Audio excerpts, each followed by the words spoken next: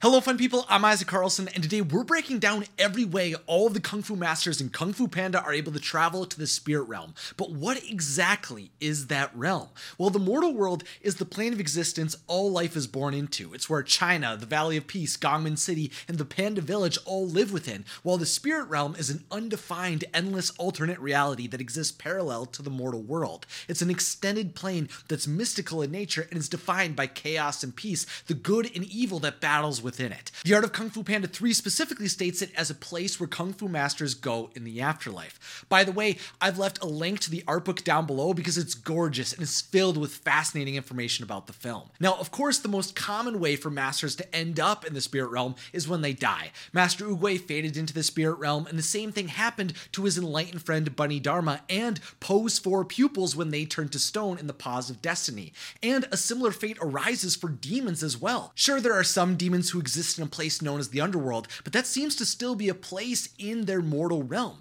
You see, when a dark soul-consuming entity known as the White Bone Demon had her body destroyed, she was banished to a place that was called the Land of the Dead, which I assume is actually the spirit realm. But it's important to note, though, that just because your body is destroyed in the Kung Fu Panda universe, that doesn't mean your soul will go directly to the spirit realm. When the original Dragon Master Jin Dao became evil and the warriors known as the 4 Constellations banded together to stop him from destroying the world by sacrificing their own lives, they were able to separate his soul from his body. Jin Dao's body eventually died and rotted away, but his spirit was able to become untethered from that body, allowing him to wander the world until he was able to possess a new being. But why was the spirit realm filled with powerful demons and Kung Fu masters specifically? Were there any normal people from China who arrived in that afterlife? Well, the connection between all of these deaths that result in them entering the spirit realm seems to be the fact that they all were deeply connected to Qi. You see, prior to the Wellspring, the source of all Qi in the universe, being shared across the world in the Paws of Destiny, masters of Kung Fu historically were one of the few beings that had Qi prominently flowing through them. Qi belongs to everyone now, not just pandas and Kung Fu masters. And as we'll see as we continue to discuss other methods of entering the spirit realm, most require a deep connection to the mystical energy that flows through the universe. Like, one of the most iconic ways to enter the spirit realm is the Wuxi finger hold, skadoosh, which is a Qi-based technique that's actually a lot more complex than I ever initially believed it to be. Gotta send you back to the spirit realm. Skadoosh! Too bad. It only works on mortals. And I am a spirit warrior.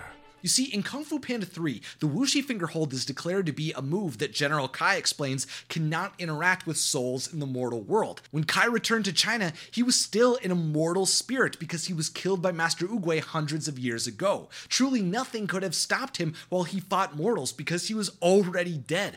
A mortal body has to be present for the Wuxi finger hold to work. But then what does that move actually do? Skadoosh! While I originally believed the Wuxi finger hold completely obliterated beings from existence when it was first used on Tai Lung, in the Paws of Destiny, Po pulls a very similar move to the one he did on Kai to get Jin Dao into the spirit realm, which of course made no sense to me. What are you doing? A little move I like to call skadoosh. I thought the Wuxi finger hold could only skadoosh people who had never died. Even Po admitted earlier in the series that he believed when he visited the spirit realm originally that he had passed on. Is this the spirit realm? Am I dead? Again? But sure enough, Po could Wuxi finger hold himself again, even though he had already entered the spirit realm. So either the hold could work on spirit warriors if you were powerful enough like the Dragon Warrior, or the hold truly only transports mortals to the spirit realm and doesn't actually kill them. I mean, the fact that the Qi orb that forms around a warrior when they're skadooshed also looks extremely similar to the Qi orb that forms around Kai and Po when they both left the spirit realm leads me to believe that the Wuxi finger hold is just a way to move a mortal into the spirit realm. They use Qi to cross between the barrier between realms. That means that Po never actually died in Kung Fu Panda 3, which would also explain why there's still stakes in his existence years after his victory over Kai. The Dragon Warrior is not an immortal being yet, and that would also mean that Tai Lung may not actually be truly dead either. Previously, I made a whole video that's linked below that discusses what Tai Lung may have done once he entered the spirit realm, like the fact that he could have gone to confront Oogway Uguay again to seek inner peace. And that idea, paired with the reality that he might still be alive, furthers my belief that there could be such a fascinating story for him if he returned. If there was ever going to be a Kung Fu Panda villain that should return to the mortal world who could be redeemed, it's definitely Tai Lung. Now, if it's true that the Wuxi Fingerhold is one of many ways to utilize Qi to go back and forth between the mortal and spirit realms, that would be fascinating because the amount of Qi needed to cross over definitely differs depending on which realm you're within. When Po first skadooshed Tai Lung, he hadn't even been introduced to Qi yet through his training, while Kai spent 500 years collecting the Qi of many Kung Fu masters before he was capable of returning to the mortal world, and he had already become a master of Qi. Clearly, there was a different amount of training and Qi required to cross the barrier between realms. It's a lot easier to enter the spirit realm than it is to return to the mortal world.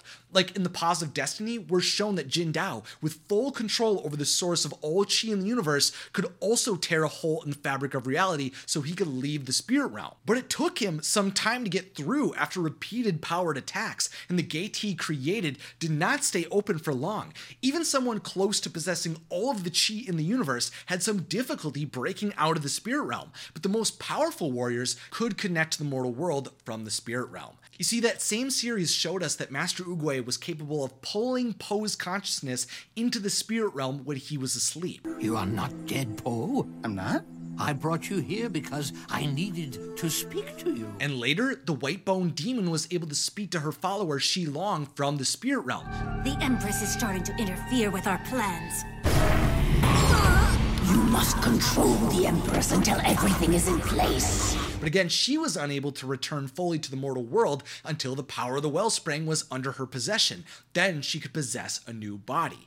We also got to see Po and his 4 panda pupils could release their minds to the heavens during a guided meditation. They all projected themselves into the spirit realm using their hero's Qi, while their bodies were left in a typical slumber. The Kung Fu warriors could easily enter and return from the alternate plane of existence, most likely because their souls remained tethered to their mortal bodies. There's actually only one item that we know of that is capable of allowing someone to go back and forth between the realms, and it first showed up in the Universal Hollywood show Kung Fu Panda: The Emperor's Quest, which I really want to go see in person. Total side note, after moving to Florida, I've gotten to explore Universal Orlando for the first time. It's absolutely legendary. Highly recommend from a lifelong Disney Parks fan, and Universal Hollywood is next to my places to go, especially since it's there where we learn in the DreamWorks Theater that a magical relic called the Ming Hammer was revealed to be so powerful that it can knock enemies right into the spirit world. Fun people, consider subscribing for more Kung Fu Panda videos, become a producer on Patreon for exclusive behind-the-scenes videos and live streams, and of course, thanks for watching, and have a magical day.